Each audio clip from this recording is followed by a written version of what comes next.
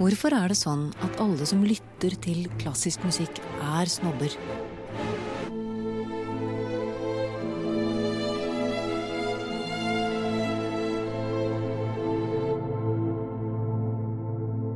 Eller de egentlig det?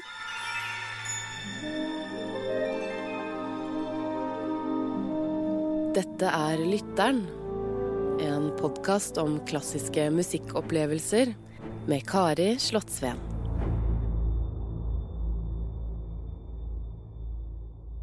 Mamma skulle møte søsteren sin på Leicester Square i London. Da hadde man ikke mobiltelefon. Da var de liksom sånn, hvor du, hvor du? Så plystret de til hverandre til de fant hverandre midt på et stappfullt. Fantastisk. Midt i London. Så det veldig nyttig. Jeg tenkte at du kunne presentere deg selv, uten meg først. Jeg heter, hvor gammel du hvis du husker det da. Jeg husker det så vidt. Jeg heter Pernille Sørensen. Jeg blir veldig snart 44, men jeg fortsatt 43. Ja, hva driver du med da, Pernille? Du tannlege? Jeg komiker.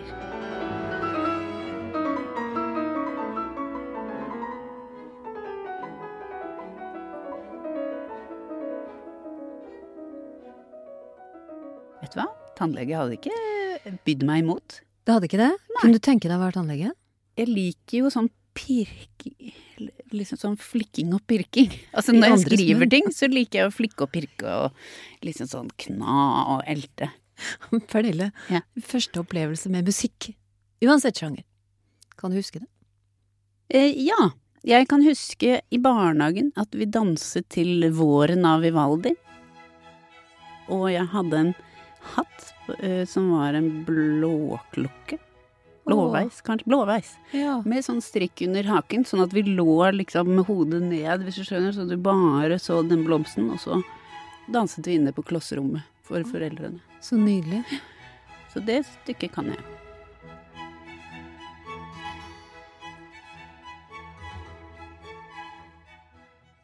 Hva slags musikk var det i ditt hjem da du vokste opp? Nei, det var mye altså vi spilte klassisk musikk hver søndag til frokost. Så satte mamma og pappa på klassisk musikk. På en platespiller? På platespiller. Ja. Senere CD-spiller. Da samles vi jo alle rundt for å høre hvor mye flottere, hvor mye tydeligere man kunne høre fiolinen og sånn. På denne sølvfargede miniplaten. Ja, dette vidundret. Ja. Nei, vi hørte hvor mye pianokonserter av disse Mozart-konsertene som har 100 nummer, i hvert fall 20-30. Som springer av gårde. Ja. Men hva hadde dere klaverflygelpiano-aktige ting? Altså jeg spilte jo piano siden, jeg begynte vel kanskje i 3. klasse eller noe sånt, og helt ut videregående. Var til og med, hvis jeg skal se, sånn når jeg ser som voksen og tilbake, ganske god. Ja. Var det snakk om at du kanskje skulle gjøre det? Ja, jeg tenkte på det, og jeg var jo litt sånn nørdete barn. Så jeg og min beste venninne, vi gikk til samme pianolærer og spilte firendier av Grieg og var med på sånn. Jeg spilte til og med en dobbel klaverkonsert en gang på ungdommens pianomesterskap, så han kom ikke videre da. Så jeg var på en måte, jeg var, hva skal vi si, sånn god til å være så gammel som jeg var. Ja. Men så når jeg begynte på ungdomsskolen og videregående, så ble jeg sånn, hadde jeg en sånn kul periode hvor jeg begynte med sånn frikskjerf og vest og sånn, og da følte jeg at da kom piano litt tilbake, ja. Det tror jeg nok var til fortvilelse for min pianolærerinne. Ble det for borgerlig? Ja, jeg prøvde jo fortvilt å komme meg litt ut av Bærum, på tydelig vis. Ja, for det var din oppvekst. Jeg vokste opp i Bærum, og i et møblert hjem, ikke sant, og med mye kultur, teater, konserter. Jeg husker en klassisk konsert veldig tydelig var, jeg kan ha vært 7, så var vi på Opera Mobile på Bygdøy, og så på Tryllefløyten. Opera Mobile, altså en sånn operaforestilling som settes opp forskjellige steder? Ja, jeg husker bare at det het Opera Mobile, og det var i et sånt treslott. Wow. Som var veldig kaldt, så vi måtte ha på uteklær inne, som jeg husker at det gjorde inntrykk, og så satt vi på første rad. Og så det jo det jo Papagena som ikke får Papageno, og det er ingen som får noen, og det trues med selvmord og dolker, og det så mye skjærsild, og jeg hulket og gråt. Jeg synes det var helt sånn grusomt stykke. Det jo det. Det jo mye følelser i opera. Mamma følte nok kanskje sånn, for nydelig at jeg har et barn som tar inn musikken på denne måten, men for meg var det et kjempetraume, først og fremst. Men det jo veldig flott musikk, da.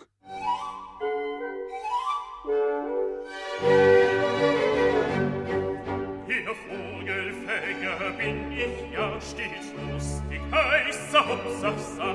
Ihr Vogelfänger ist bekannt, bei alt und jung im ganzen Land. Men hva med pop, rock, disco, hiphop senere? Nei, jeg vil ikke si at vi hørte mest på mamma og pappa hørte mye på Beatles og ABBA og sånn. Hadde de en del plater da? Og så hørte jeg på vanlig popmusikk. Aha og hadde en sånn runde på ungdomsskolen med litt sånn power ballads og Scorpions og Whitesnake og sånn. Så trange bukser, stort hår. Ja.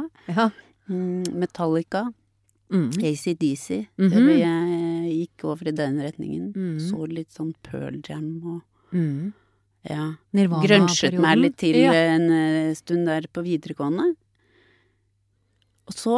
Og Grand Prix har hele tiden vært med da, for mamma var jo engelsk- og tysklærer, så hun tok alltid opp Grand Prix-sendingene på kassett. Og spilte de for elevene, sånn at de kunne oversette den tyske låten da, for eksempel til norsk. Så vi har alltid hørt på Grand Prix i bil på vei til hytta. Sånn at jeg vil ikke si at jeg kommer fra en sånn i hovedvekt klassisk musikkfamilie, men jeg kommer fra en familie som har hatt to foreldre som har hatt som livsmisjon at vi skal tilbys det brede lag av hva som finnes av kultur der ute. Du har med deg et stykke hit i dag som har betydd mye både for deg og for familien din. Ja. Kan du fortelle litt hva det og hvorfor? Det som litt pussig at selve stykket har ikke jeg noe forhold til annet enn første takten.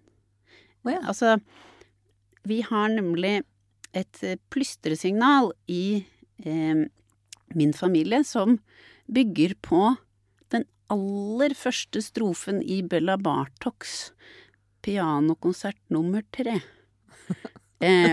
Og det nå skal jeg høre, jeg fukte leppene.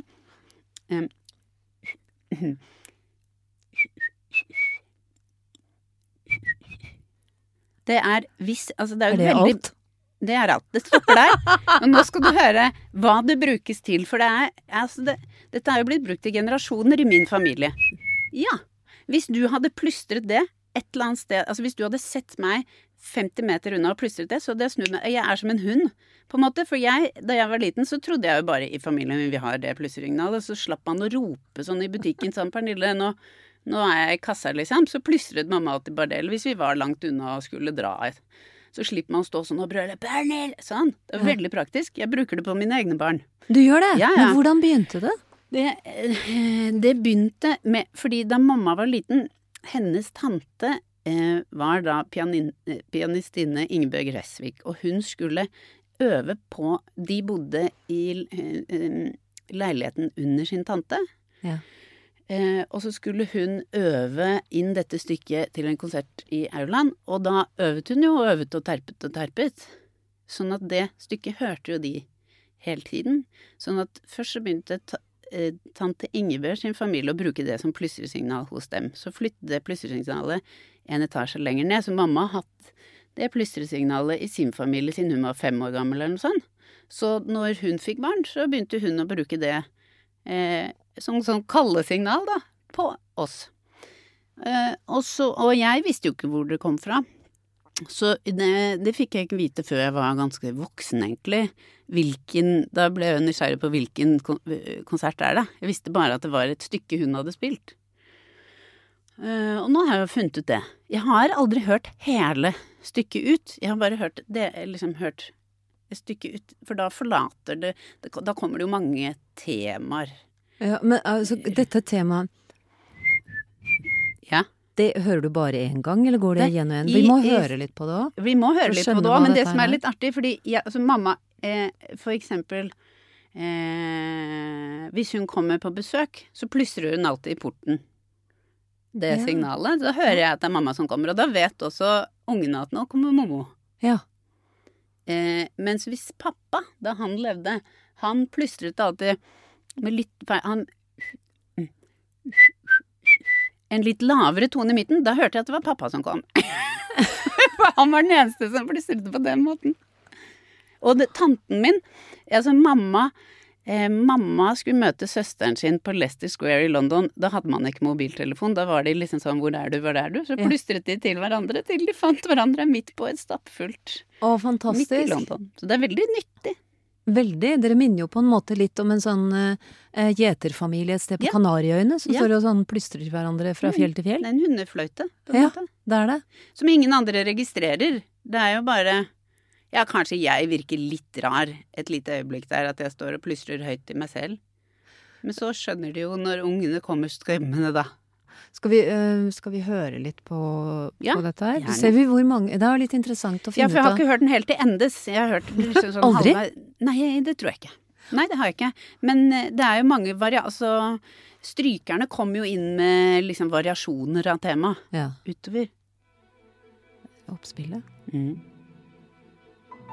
Begynn med en gang.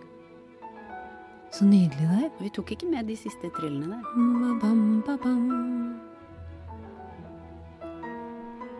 Dette jo alt for avansert å plystre videre, så vi tok bare det aller første. Vanskelig å begynne med halvtoner og sånn.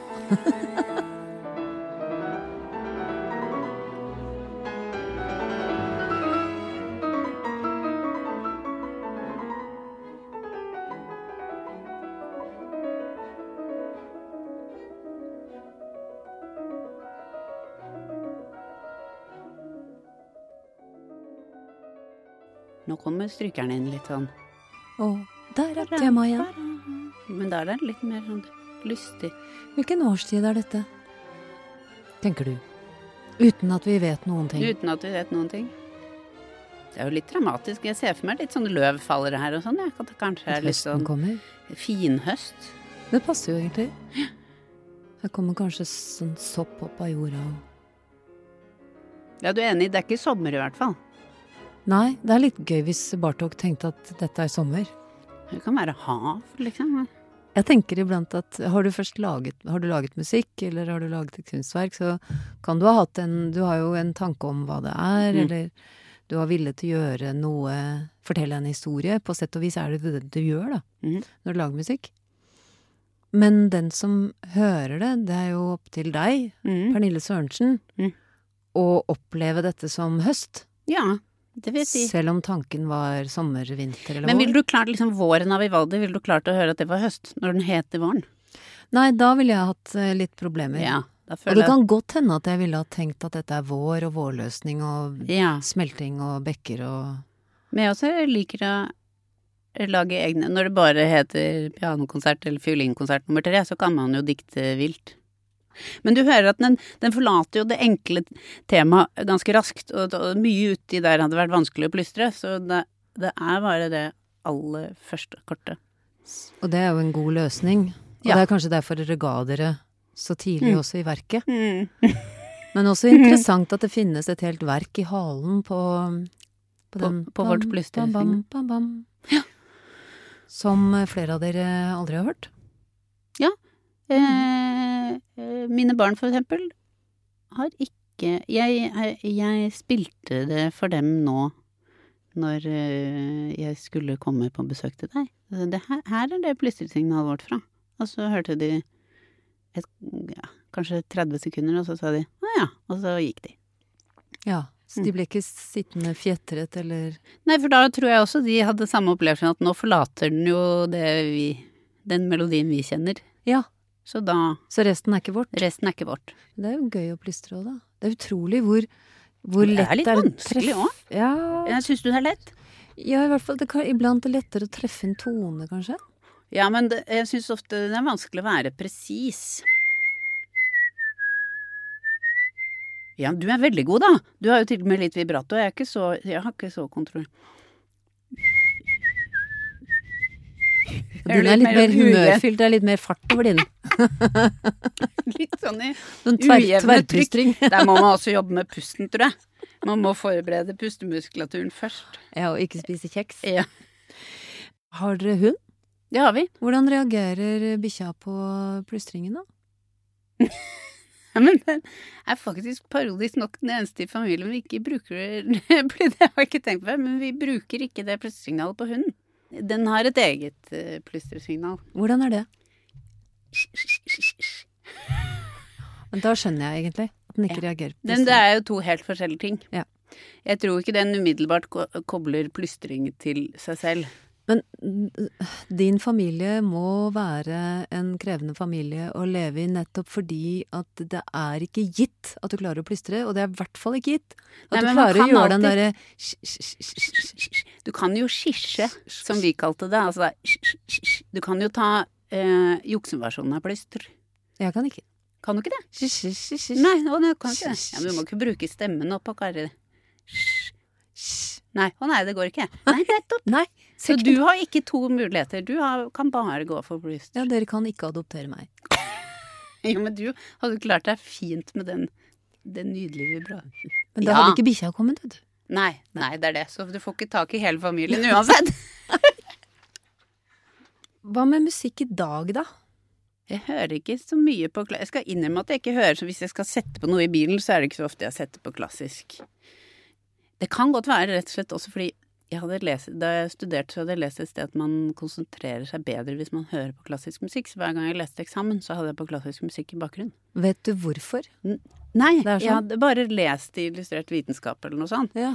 Men det noen stykker jeg kan Altså, jeg spiller jo piano fortsatt. Jeg har liksom plukket opp sånn i voksen alder, så jeg lærer meg. Jeg synes det gøy å spille klassiske stykker bare for å se om jeg får det til. Ja. Og så lærte jo jeg da jeg lærte piano, gikk jeg til Amalie Christie, som var liksom lærte med sånn hånd til hånd. Du skulle bare lære stykker på gehør, hånd til hånd. Hun spilte litt her høyre og venstre hånd sånn, og så hermet, så spilte jeg etter. Det heter hånd til hånd? Hånd til hånd. Et fint uttrykk.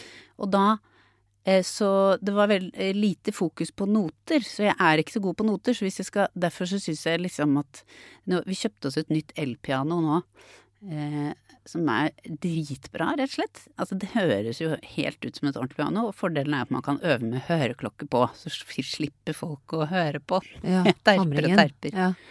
Og da kom det jo med et sånt hefte med det pianoet med masse forskjellige stykker.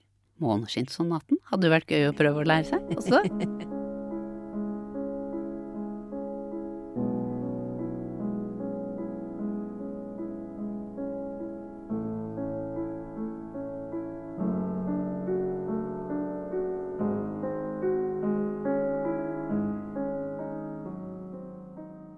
Da det jo bare å sette seg. Jeg bruker en evighet på å finne fram til hvilke noter det men når det først sitter, så lærer jeg meg det veldig fort utenat. Så du plukker opp noter igjen nå? Ja, nå. Ja. I korona har jeg jo hatt noe. Ja, det var mitt koronaprosjekt var rett og slett å begynne å ta opp igjen et par stykker som jeg har spilt før. Pluss at jeg og en venninne som spiller vi tok et glass vin på Teams, og så sa hun at hun hadde det der vår tid. Ja. Og så sa hun at hun hadde tatt opp tverrfløyten sin igjen, liksom puttet litt med det seg. Jeg har også byttet litt med piano nå, så fant ut at vi må jo spille en duett med tverrfløyte og piano, så vi har gjennom hele korona øvd oss gjennom et helt stykke med for tverr og piano som vi skal ha. Vi skal ha familiekonsert for våre to familier en eller annen gang, kanskje før jul da, hvis vi setter oss såpass langt sikte fram, så skal vi klare å øve inn hele tiden.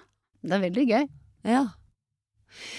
Kan du beskrive Altså, du har jo fortalt hvordan du som 7-åring i tjukk kåpe innendørs på Opera Mobile brast i gråt da Papageno stakkars ikke fikk Papagena, eller omvendt, i Mozarts Tryllefløyten. Uansett musikksjanger, når du kjenner at du på en måte blir sugd inn i musikken, for det gjør jo de fleste av oss i en eller annen musikksammenheng. Hva den greia der? Ja, si det. Jeg jo veldig sånn nostalgisk anlagt, så jeg blir jo brått jeg elsker jo veldig mye forskjellig type musikk, fordi man blir dratt tilbake til forskjellige epoker i livet, og så tenker man på alle de man er glad i, og så blir man litt sånn øm i hjertet, og noen ganger litt sånn lei seg for sånn, fader, hun har jeg ikke snakket med på kjempelenge, eller altså jeg elsker jo alt som har med 80-tallet å gjøre, elsker jeg jo bare fordi det var på en måte min barndom og / ungdomstid. Så jeg kan like så godt i dag høre på liksom The Police eller Nicki Minaj, hvis du skjønner. For jeg liker jo veldig mye, og jeg liker liksom Kanye West og sånn, og jeg synes ting som er sånn dansemusikk, sånn fader, og denne hadde vært gøy å danse til, det kan jeg godt skru på i bilen godt, ja. Ja. Og så en som jeg alltid, og den er nesten sånn at jeg har lyst til å ha i begravelsen min, I Wish med Stevie Wonder. Det hvis jeg skal liksom ha nummer 1, så tror jeg det er den. Den liker jeg altså så forferdelig godt.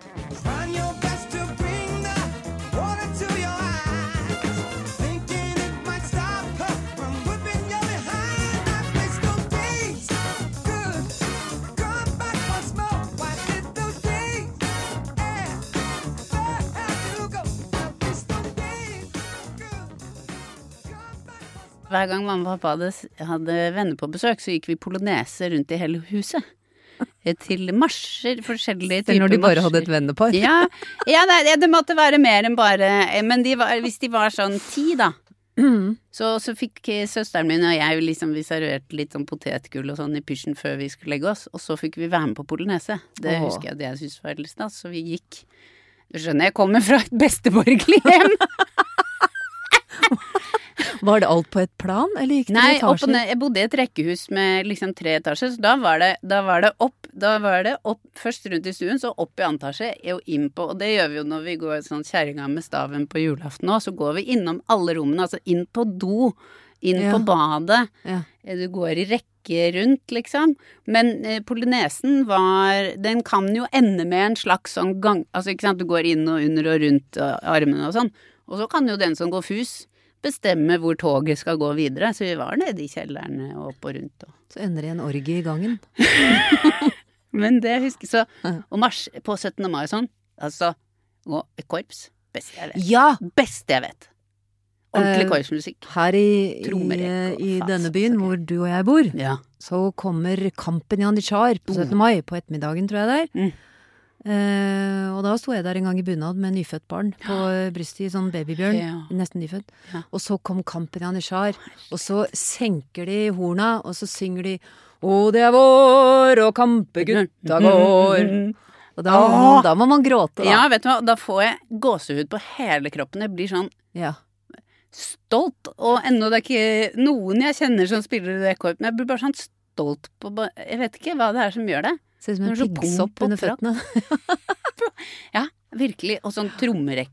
Når det er garden og alt. Nei, faen. Sånn military tattoo i Edinburgh. Ja, for korps får jo mye tyn, da. Folk elsker jo å si at jeg hater korpsmusikk og sånn. Jeg synes det er ganske flott. Ja, men altså, det føler jeg er ofte foreldre som har vært med på litt mange øvinger hvor det kanskje ikke høres fint ut med en gang, men korps høres jo egentlig helt magisk ut.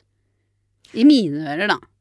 Man skal være litt forsiktig med å skjelle ut sjangre, tror jeg. Ja, og så det som er bra med korps, det er veldig vanskelig å bli dårlig humør av det. Det er jo av en marsj. Selv når den er forferdelig dårlig spilt. Da er det nesten, da bikker det jo mot rørene. Tenk så mye de har øvd, og så er det allikevel så stygt. Ja, det er sant.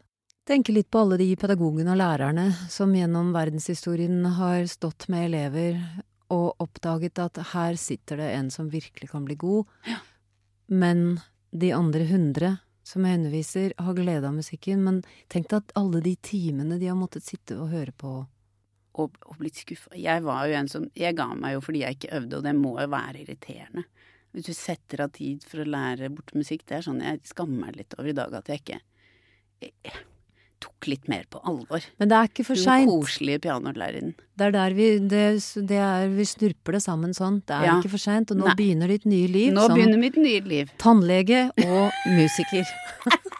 Pernille Sørensen. Ja, jeg gleder meg.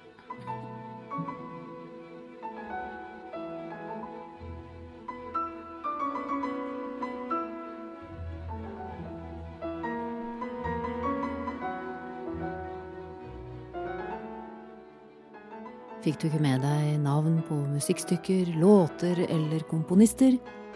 Det løser vi. Sjekk nettsiden ofo.no/lytteren. OFO står for Oslo Filharmonien. Der finner du spillelister for absolutt alle episoder av denne serien.